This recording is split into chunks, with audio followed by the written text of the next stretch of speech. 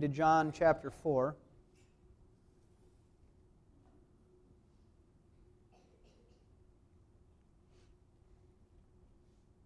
This is a beautiful story of Jesus entering into Samaria, the hated lands. The Jews all detested the Samaritans. And speaking with a woman there, he proclaims the good news, the gospel, to her. And so we have many examples of Jesus proclaiming the gospel to people throughout the Gospels, throughout Matthew, Mark, Luke, and John. This is just one example, but there's a lot that we can learn from Jesus, how he approaches her, and what he's driving towards throughout the conversation.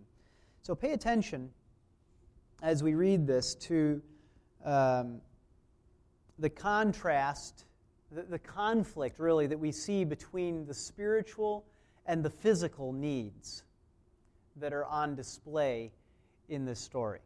Okay, there's spiritual and there's physical needs, and Jesus continues to drive at the spiritual throughout the lengthy conversation that they have.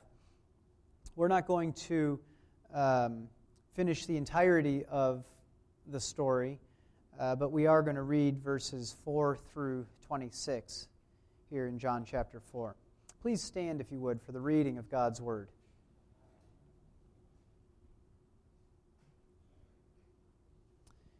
And he, meaning Jesus, had to pass through Samaria. So he came to a city of Samaria called Sychar, near the parcel of ground that Jacob gave to his son Joseph. And Jacob's well was there. So Jesus, being wearied from his journey, was sitting thus by the well. It was about the 6th hour. There came a woman of Samaria to draw water. Jesus said to her, "Give me a drink," for his disciples had gone away into the city to buy food. Therefore the Samaritan woman said to him, "How is it that you, being a Jew, ask me for a drink, since I am a Samaritan woman?" For Jews have no dealings with Samaritans. Jesus answered and said to her, "If you knew the gift of God, and who it is who says to you, 'Give me a drink,' you would have asked him, and he would have given you living water." She said to him, "Sir, you have nothing to draw with, and the well is deep. Where then do you get that living water? You're not greater than our father Jacob, are you, who gave us the well and drank of it himself and his sons and his cattle?" Jesus answered and said to her, "Everyone who drinks of this water will thirst again. But whoever drinks of the water that I will give him shall never thirst. But the water that I will give him will become in him a well of water, springing up to eternal life." The woman said to him, "Sir, give me this water, so I will not be thirsty, nor come all the way here to draw." He said to her, "Go call your husband and come here." The woman answered and said, "I have no husband." Jesus said to her, "You have correctly said, 'I have no husband,' for you have had 5 husbands, and the one whom you now have is not your husband. This you have said truly." The woman said to him, "Sir, I perceive that you are a prophet. Our fathers worshipped in this mountain, and you people say that in Jerusalem is the place where men ought to worship." And Jesus said to her, "Woman, believe me, an hour is coming when neither in this mountain nor in Jerusalem will you worship the Father. You worship what you do not know. We worship what we know, for salvation is from the Jews. But an hour is coming, and now is, when the true worshipers will worship the Father in spirit and truth. For such people the Father seeks to be his worshipers. God is spirit, and those who worship him must worship in spirit and truth." The woman said to him, "I know that Messiah is coming, he who is called Christ. When that one comes, he will declare all things to us." Jesus said to her, I who speak to you am he. This is the word of the Lord. You may be seated.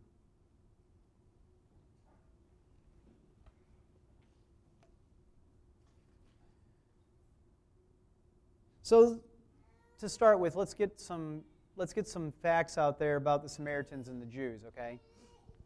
The Samaritans worshipped improperly. There was a reason for the Jews to not associate with the Samaritans. And the Samaritans had long been enemies of the Jews.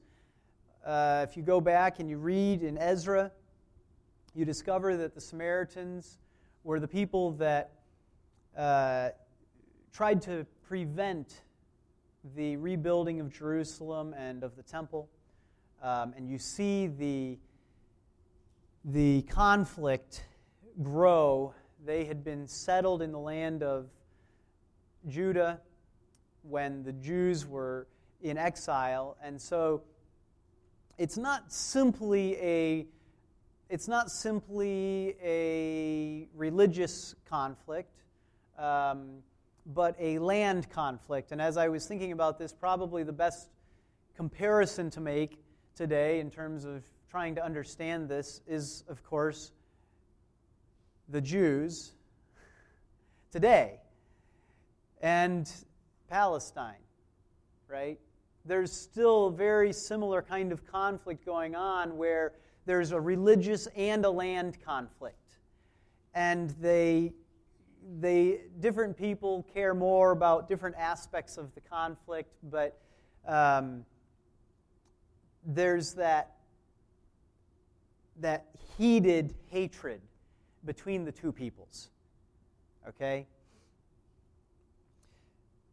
So the Jews' hatred of the Samaritans in part included the fact that the Samaritans were in, as they saw it, their land, taking up their space in their cities, using their resources. But as we see, Jesus makes clear salvation is of the Jews. There is a legitimate religious conflict in terms of the Jews and the Samaritans. The problem is that the Jews are not content simply to teach and love the Samaritans and seek to see them brought to the true religion instead of this bastardized version that they have. And that's exactly what it was, okay? But instead, they hated them. The Jews hated the Samaritans. So that's the context for Jesus traveling through Samaria and ending up in the heat of the day, exhausted, weary from his journey, sitting on this well, resting, and wanting a drink. Because who shows up but, of course, a Samaritan woman, because he's in Samaria. So Jesus begins in verse 7 by asking her for help. Jesus can't get any water out of the well, right? So a woman arrives, and she's able to help him, and he asks her for help meeting his physical need for water, right? But she is turned against the Jews in her expectations. What she expects from any Jew is not love, but hatred, because this was the common emotion between the two, right? And because of how the Samaritans were treated by the Jews, who would have absolutely nothing to do with them, she responds with surprise, shock, scorn. It's not entirely clear throughout this whole passage exactly what her attitude is to Jesus. Okay? But at the very least, she is surprised And it appears that she's more than surprised. She's somewhat scornful of Jesus asking her for help.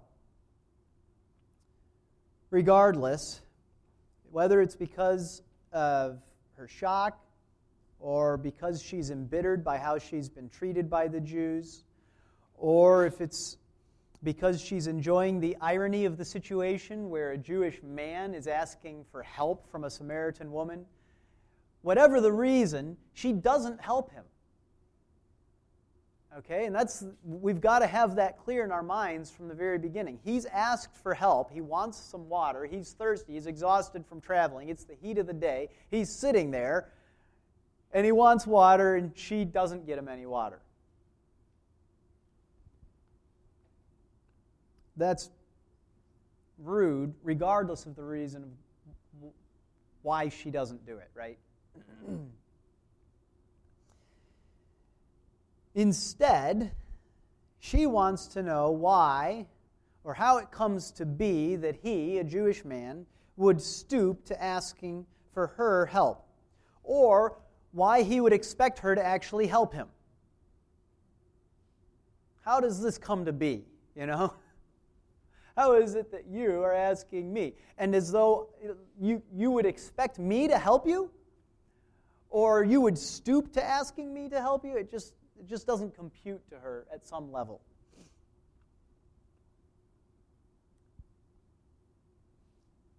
The way I look at it, it seems to me that she's standing there and going, now, isn't this an interesting situation?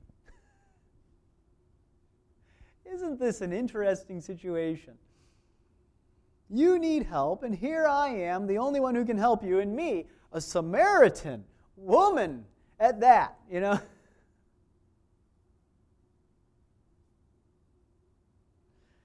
So Jesus doesn't get anywhere in his request for help from her.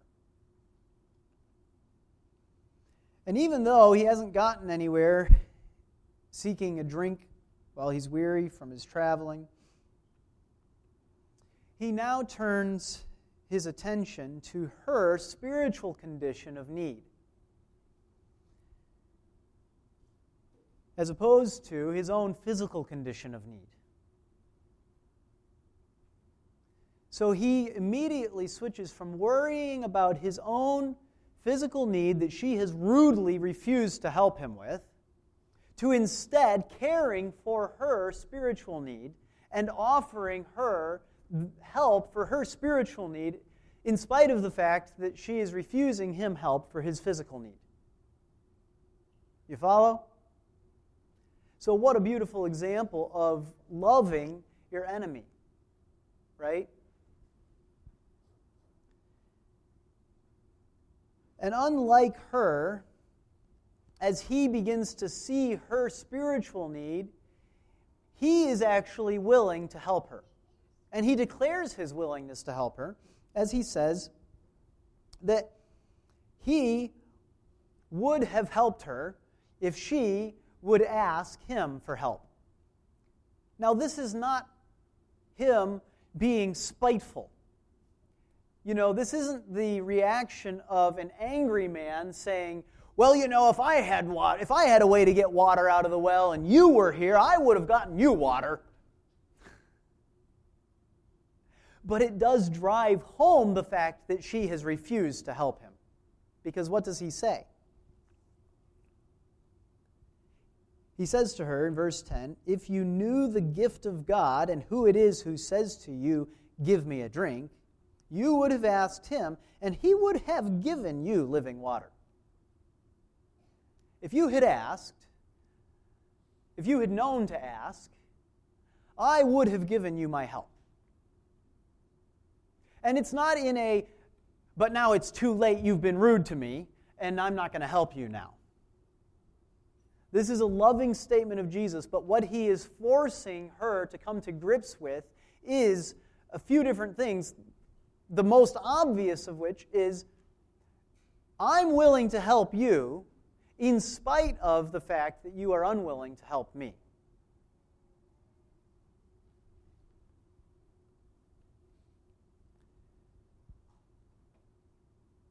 if she simply knew what a gift it was to her that she happened to be at the well at the same time as Jesus.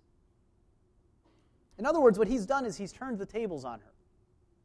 He's completely flipped around the expectation and understanding of the situation.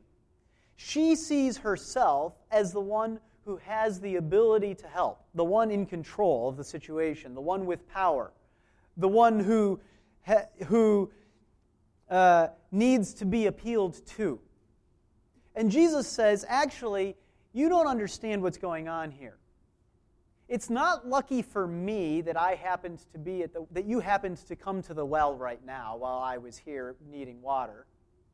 It's lucky for you that you came to the well at the same time as I was already here. In fact, not lucky, but what? A gift from God.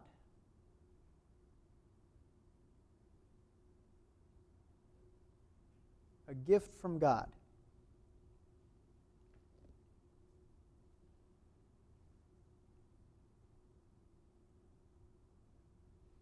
You see how the tables have turned.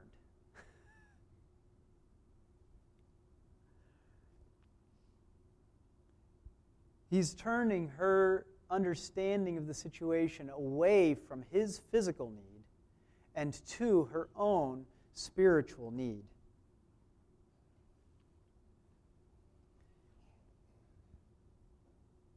She holds no power over him, whether to give him a drink or not. The irony isn't that he, a Jew, ran into a Samaritan alone at the well and needed help. The irony is that she, a Samaritan woman, ran into the Son of God at the well and didn't know enough to ask him for help. You can imagine having a somewhat similar situation if you're traveling and you're on the train with somebody and you're having a conversation with them and you talk about the weather briefly, and the next stop, they get off the train and the person sitting next to me goes, "Did you know that that was the Prime Minister of France?" Or, some, just pick some important person, right? Did you know that was does France have a Prime Minister? I don't know, sorry. Did you know that was Tom Hanks? Did you know that you were just talking to somebody incredibly famous, incredibly powerful, whatever, and you had no idea, right? And all I did was ask him about the weather? I could have gotten a signature, an autograph, or I could have asked for tips on, who knows what you might have wanted to do differently if you had only known that you were sitting next to this important, powerful, famous person, but you had no idea. And that's the irony of the situation. She has no idea who it is that she's come upon at the well. You could have at least had an interesting conversation with the person. Ask them about what it's like to be famous. Oh, it's really not very fun because there's a lot of people like you asking me what it's like.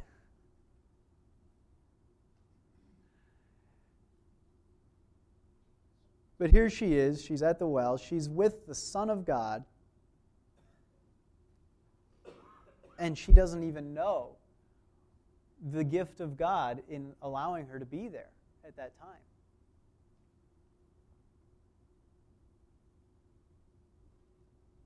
So Jesus turns the tables, and he then makes this offer. I asked you for water, and you haven't given me any. But if you ask me for living water, I will give you living water.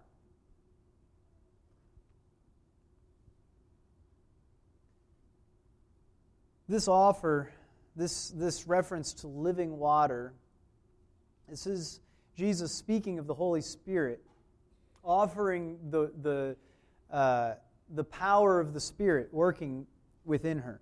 Just like it was when Jesus was speaking of water with Nicodemus in the previous chapter, the statement that he's making is a spiritual statement. Okay? So we shouldn't forget where we've come as we make it through this book. Jesus, just earlier in chapter 3, was speaking to Nicodemus and talking about the necessity of being born of the Spirit and water, and he's referring to the same thing here when he talks about living water.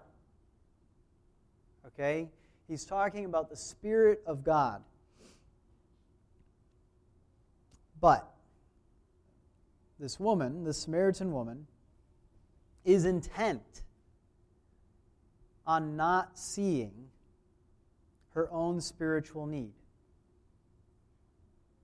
She is intent on not understanding the help that Jesus is offering.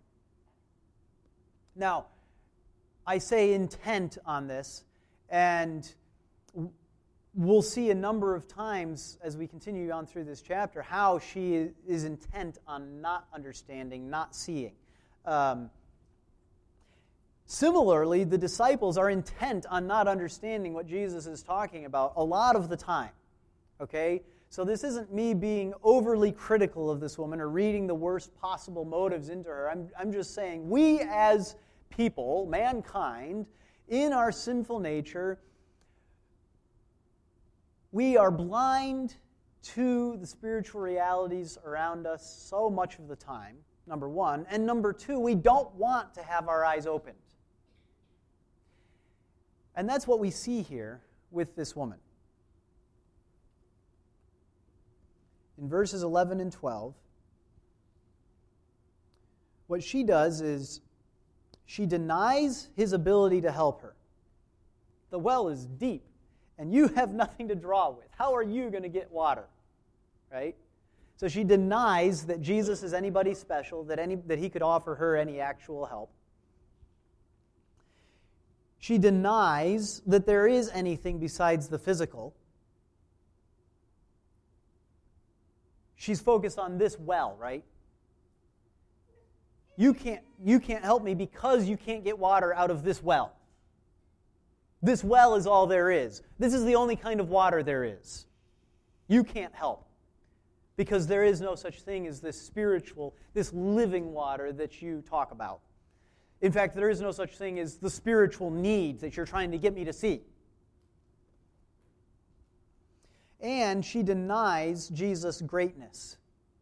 She denies that it was a gift from God, that she was by him at that time, when she says, even if there was something living, you can't be greater than Jacob, who built this well.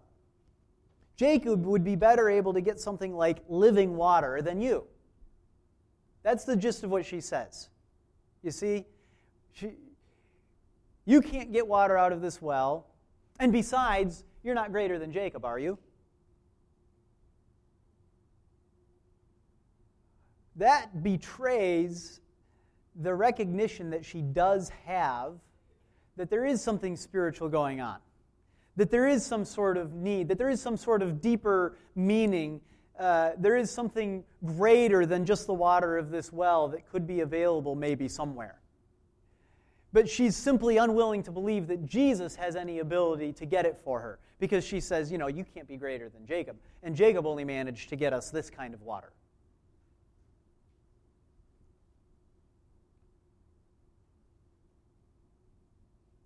In verses 13 and 14, Jesus responds. And he responds with an explanation of what he meant by this offer of living water. The water in this well is nothing special. Drink it, get thirsty again in a few hours, right? That's the physical reality of physical water. We need to constantly keep drinking. I'm talking about something very different. He says, whoever drinks of the water that I will give him shall never thirst.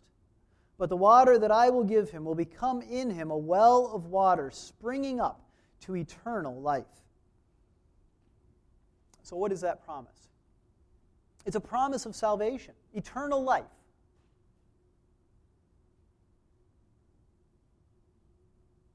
If we drink of the water that Jesus offers, we will have eternal life. And not just we will have eternal life, but we will have that living water within us. We will have it as a spring, a well coming up. And we will never thirst again. Is Jesus talking about physical thirst? Obviously not. He's not talking about physical thirst. What he's saying is that if he gives the Spirit, we will not lack the Spirit. We will never have a lack of the Spirit.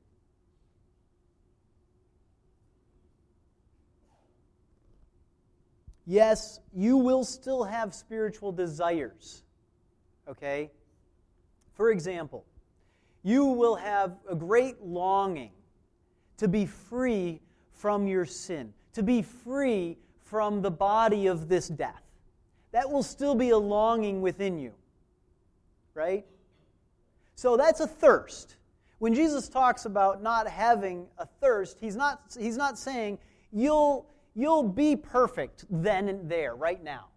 He's not saying you won't have any spiritual needs. What he's saying is you won't ever have any lack. You will have the Spirit within you. You will always have water.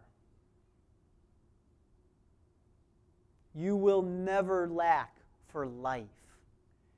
It will lead you to eternal life. This water, the Spirit of God.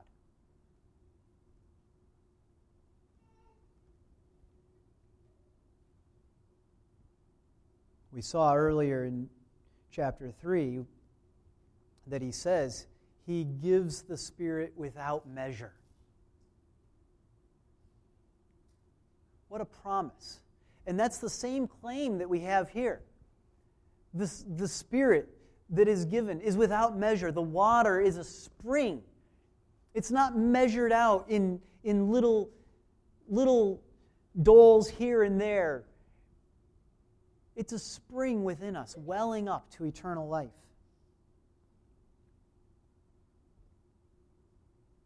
But the Samaritan woman is intent on not seeing what he's talking about. In verse 15, she responds.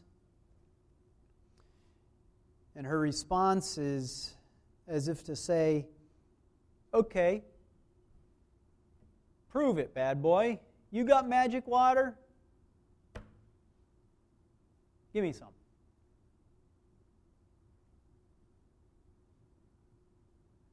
Now, again, you could read her response differently. You could put it in the absolute best possible light and say she's not being sarcastic, she's not being rude, she believes what he's saying, she just is still completely unable to see the spiritual and is only seeing things physically. Let's read what she actually says.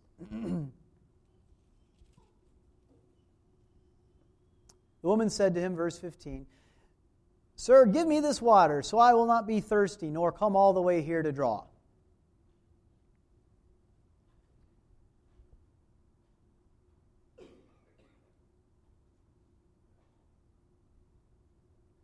I'd be happy to not have to keep coming here and drawing water. So regardless of how you understand her response, whether you see it on this side as being very sarcastic, oh yeah, give me this water that'll make me so I never have to come to the well again. Right. Or if you see it as, oh, you've got water that'll make me never have to come to the well again? Either way, what is perfectly clear about her response is that she is still refusing, unable to see or admit the spiritual nature of her need. Her physical thirst is only a faint shadow compared to the need that she has for spiritual water. This physical need is nothing. Coming to draw at the well, you get thirsty, and if you've ever gone a long time without water, you get really thirsty, don't you? And it really hurts. And you will really die without water.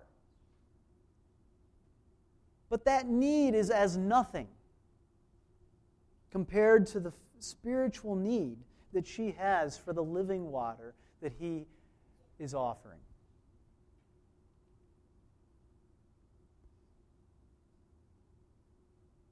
And the interesting thing is that need that she has is not purely a spiritual need, but also a physical need. Really, there is no separating our bodies from our spirits.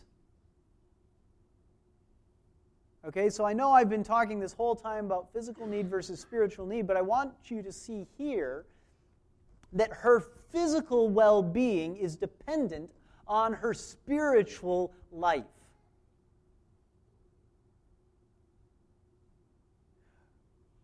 Without spiritual life, without spiritual living water, her physical body will ultimately die and be destroyed eternally in hell. That is a physical reality flowing out of the spiritual consequences of whether we turn to Jesus Christ and receive this gift from Him or not.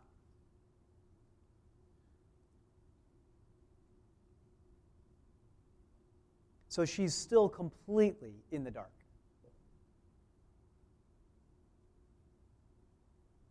So how does Jesus ultimately drive home the point that she has a need?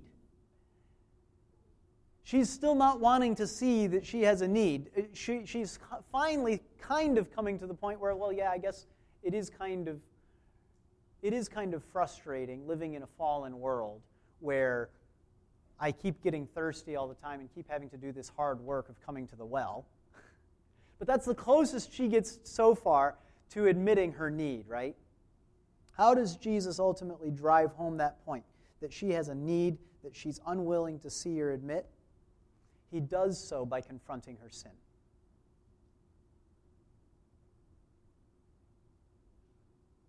He said to her, verse 16, "Go, call your husband and come here." She's still resisting when she responds and says, "I have no husband." Now it's Jesus' turn to be somewhat sarcastic. When he says, "You have correctly said, 'I have no husband,'" verse 17, "for you have had 5 husbands, and the one whom you now have is not your husband. This you have said truly." Was she telling him the truth when she said, "I have no husband"? Technically, yes. And that's what he's pointing out. Technically, you haven't just lied to me, but I know what's really going on here. You have no husband. Right. I'm not going to deny that. You definitely don't have a husband. You have had already 5, and you do have a man that you're living with in sin that isn't your husband. But right, you don't have a husband. I'm with you. Okay, yep, that's true. You don't have a husband. He is relentless in this conversation, in driving her to see her spiritual need. He's trying to get her to see her thirst, her need of living water. And when it comes right down to it, the thing that crushes all of her resistance in the end is her breaking of God's law and Him pointing it out. You have sinned grievously in this area. Jesus is not commending her behavior here when he says, "You have spoken truly." He's not commending her sexual immorality, and he's not commending her statement of hiding her sin by saying, I have no husband. He is pointing out her lie by reiterating the technical truth of what she said.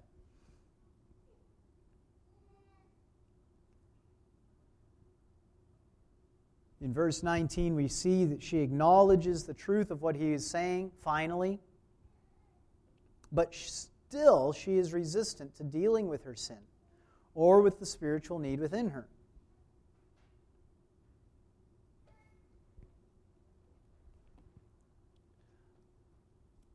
Verse 19, Sir, I perceive that you are a prophet. Okay, I can't hide. You know, obviously, what's going on in my life. Okay, so you're a prophet. You know the truth. And then what does she do? Our fathers worshipped in this mountain. You people say that in Jerusalem is a place where men ought to worship. What's she trying to do? Look at the birdie.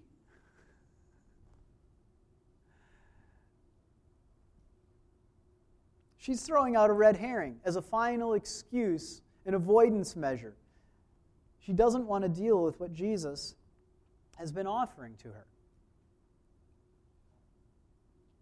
So she says, there's this conflict about where and how we should worship. So, I can't deal with my own physical need. What I really need answered is this detail over here about religion.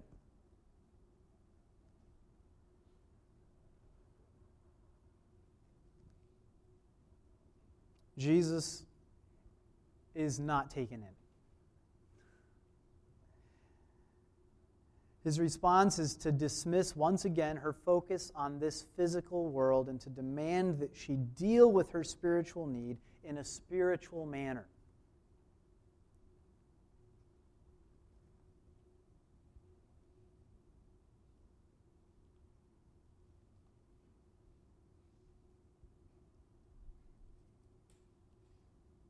Verse 21, Jesus said to her, Woman, believe me, an hour is coming when neither in this mountain nor in Jerusalem will you worship the Father. You worship what you do not know.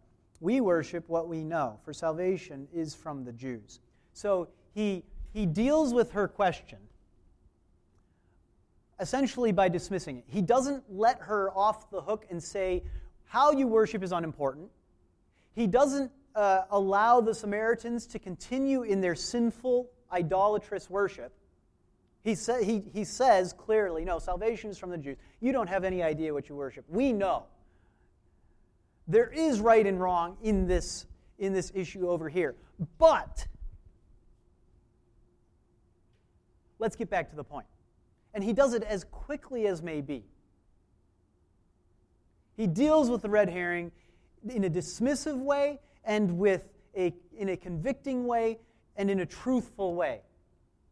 Not as though these things don't matter, but as though these things don't matter for you right now in this conversation.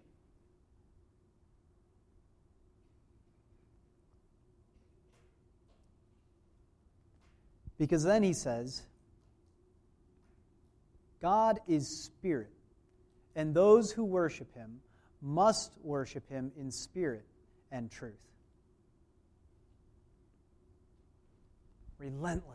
Relentlessly driving her to her spiritual need for living water. You must worship God in spirit and in truth. You cannot be content with the physical outward manifestations, whether the right kind that the Jews have or the wrong kind that you have. You must worship him in spirit and in truth. Actually worship God.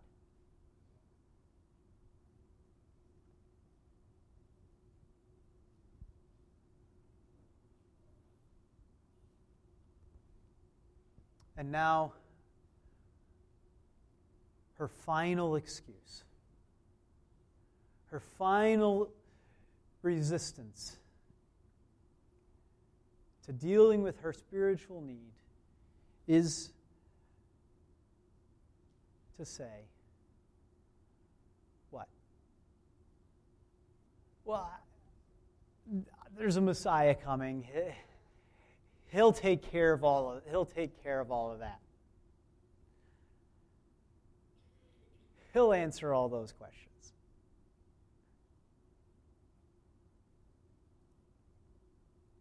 And Jesus responds and says,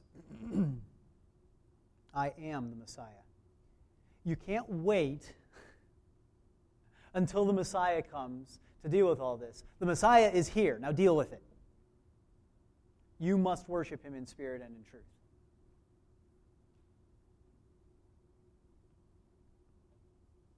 What he's saying is, you're right to pin all your hope on the Messiah. I am your only hope.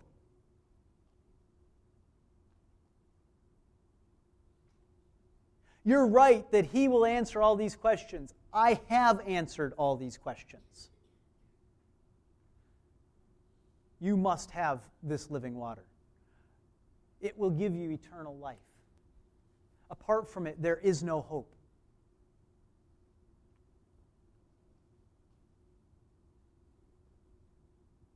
The law of God, our disobedience to it, our spiritual need, all of these are meant to drive us to Jesus Christ in particular, not just to generally drive us to desire a Savior.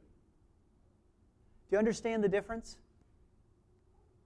Everyone acknowledges at some level their need of salvation. Everyone knows at some level that they are a sinner. Everyone knows to a certain degree that they have unmet spiritual, deep within kind of desires, right? What we are always tempted to do when we're speaking with people is to not drive home the point. To not force them to see that these are met only in Jesus Christ, but to be content with them saying, yeah, I need help. Yeah, you need help. I need a hero. Yeah, it's like this great, glorious gospel song, right? No, it's not. You need the hero. You need Jesus Christ. To see that that need is there, to acknowledge that that need is there, is to finally be not quite as resistant anymore. But then to what do we turn? To drugs, to alcohol, to sex, to money, to music, to some sort of existential, peaceful reality that we'll get through meditation. If we can simply calm ourselves enough, we won't feel that need so achingly within us anymore. What are the things that you are tempted to turn to? What are the things that your friends and family turn to? You see them turning to shopping as though somehow that is, going to be able to meet that spiritual need that they're half of them willing to admit, half of them even not even willing to admit.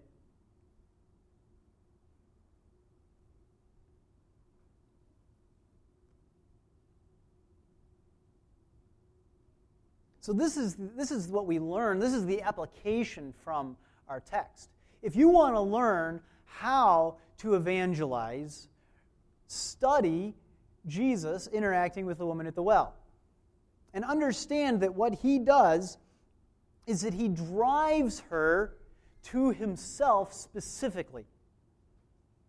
And the way that he drives her to himself specifically is by refusing to let any of her idols, any of her sins, any of her distractions, any of her dismissals stand. Every wall that she erects, every little jump that she makes to get out of the path of him driving her to himself, he's right there, knocking that wall down, stepping back in front of her.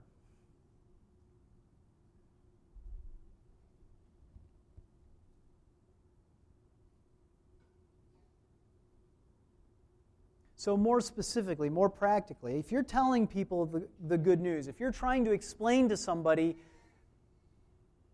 why they need to become a Christian, okay, you've got that in your mind. This person really needs Jesus Christ. Typically, you do that either because you have great love for them or because you just see their life and how miserable it is and you have great pity for them. Often it's one or the other of those things, right? So that's good. That's good. So if you're telling people the good news at that point, don't feel like you have to engage the battles that they want to engage. Jesus doesn't. Do you understand? You see how he just dismisses Jews and Samaritans, poof, off to the side. The mountain in Jerusalem, poof, off to the side.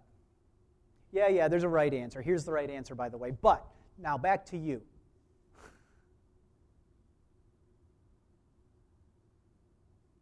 Your sin demands payment. Jesus died so that our sins could be paid for. Will you put your faith in him? Well, there's time. I'll deal with that eventually. Have you had these kinds of conversations with people? I hope you do. You need to start if you haven't. You will experience all of the strategies that this woman tried to use, this Samaritan woman tried to use to defend herself against the gospel. And Jesus gives you the model.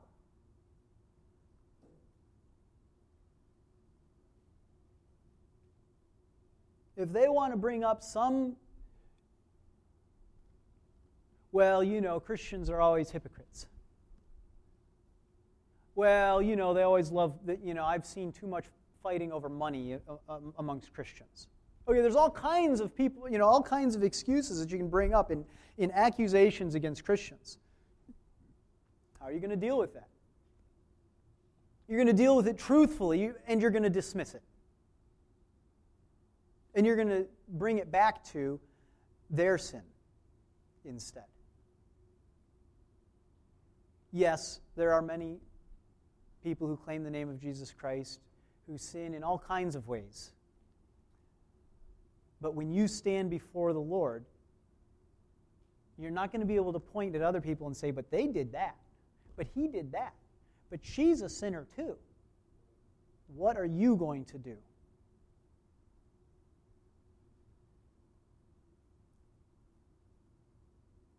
All these reasonable-sounding justifications that people bring up in their red herrings are reasons why they don't want to listen to you and accept what you're saying, and that simultaneously serve to shield their sin from being examined.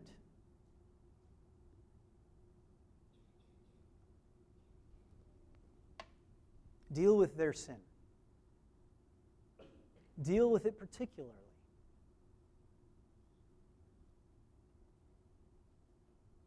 What else can we learn from Jesus? Don't be afraid to use analogies when you're talking to people. They're helpful.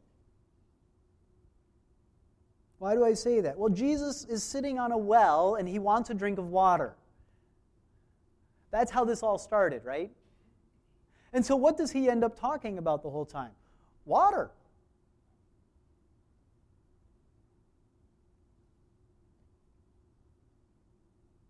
But he has a spiritual meaning that he won't let go of. Don't ever get drawn into abandoning. If you're using an analogy, that's great. If you're talking about people's physical needs that they have, that's great. But don't ever let go of the spiritual need that underscores and that drives all of their physical need. Okay? If you're dealing with a lazy man who has no money because he's unwilling to work a job, and he's talking about how he's hungry and he doesn't have it. Look, hunger is a great analogy. Physical thirst is a great analogy. Physical hunger is a great analogy, but the whole point is don't ever get turned aside from and distracted from dealing with that spiritual reality of the hunger and thirst for righteousness that we must all have.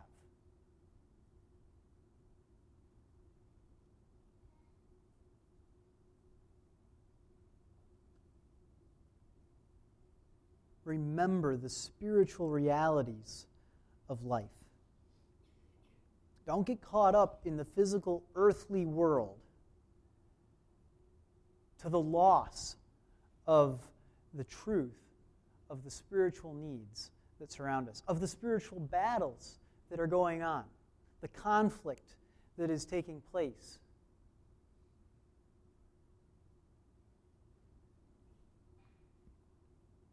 People will do anything they can to pretend that spiritual realities don't exist today in the United States.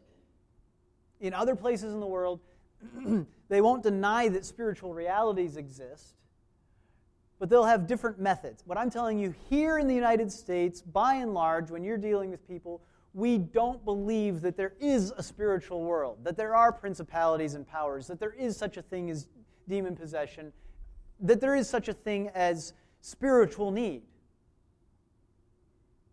So you've got to know that here in the United States as you're talking with people.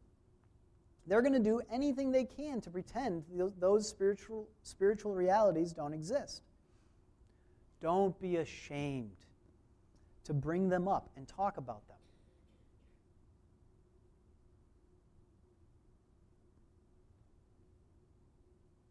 The water you have within you, if you are a believer in Jesus Christ, the water you have within you, the Spirit of God, is just as real and infinitely more important to life than the stuff you get at the water cooler during your break.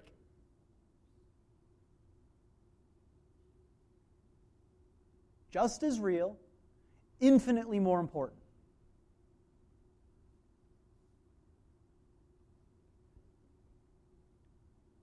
But not worth talking about?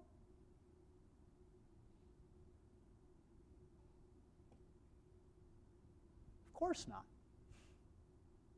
Just as real, infinitely more important, totally worth talking about. Like Jesus did.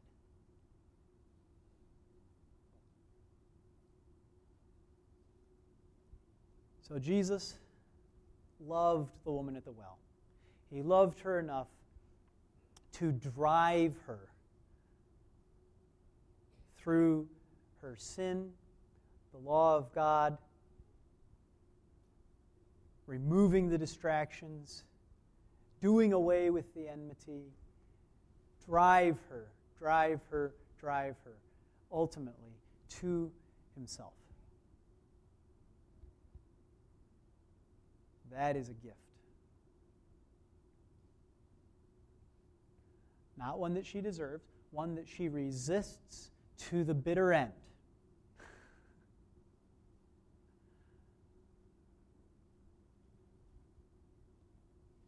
May God use us to do this work. Let's pray.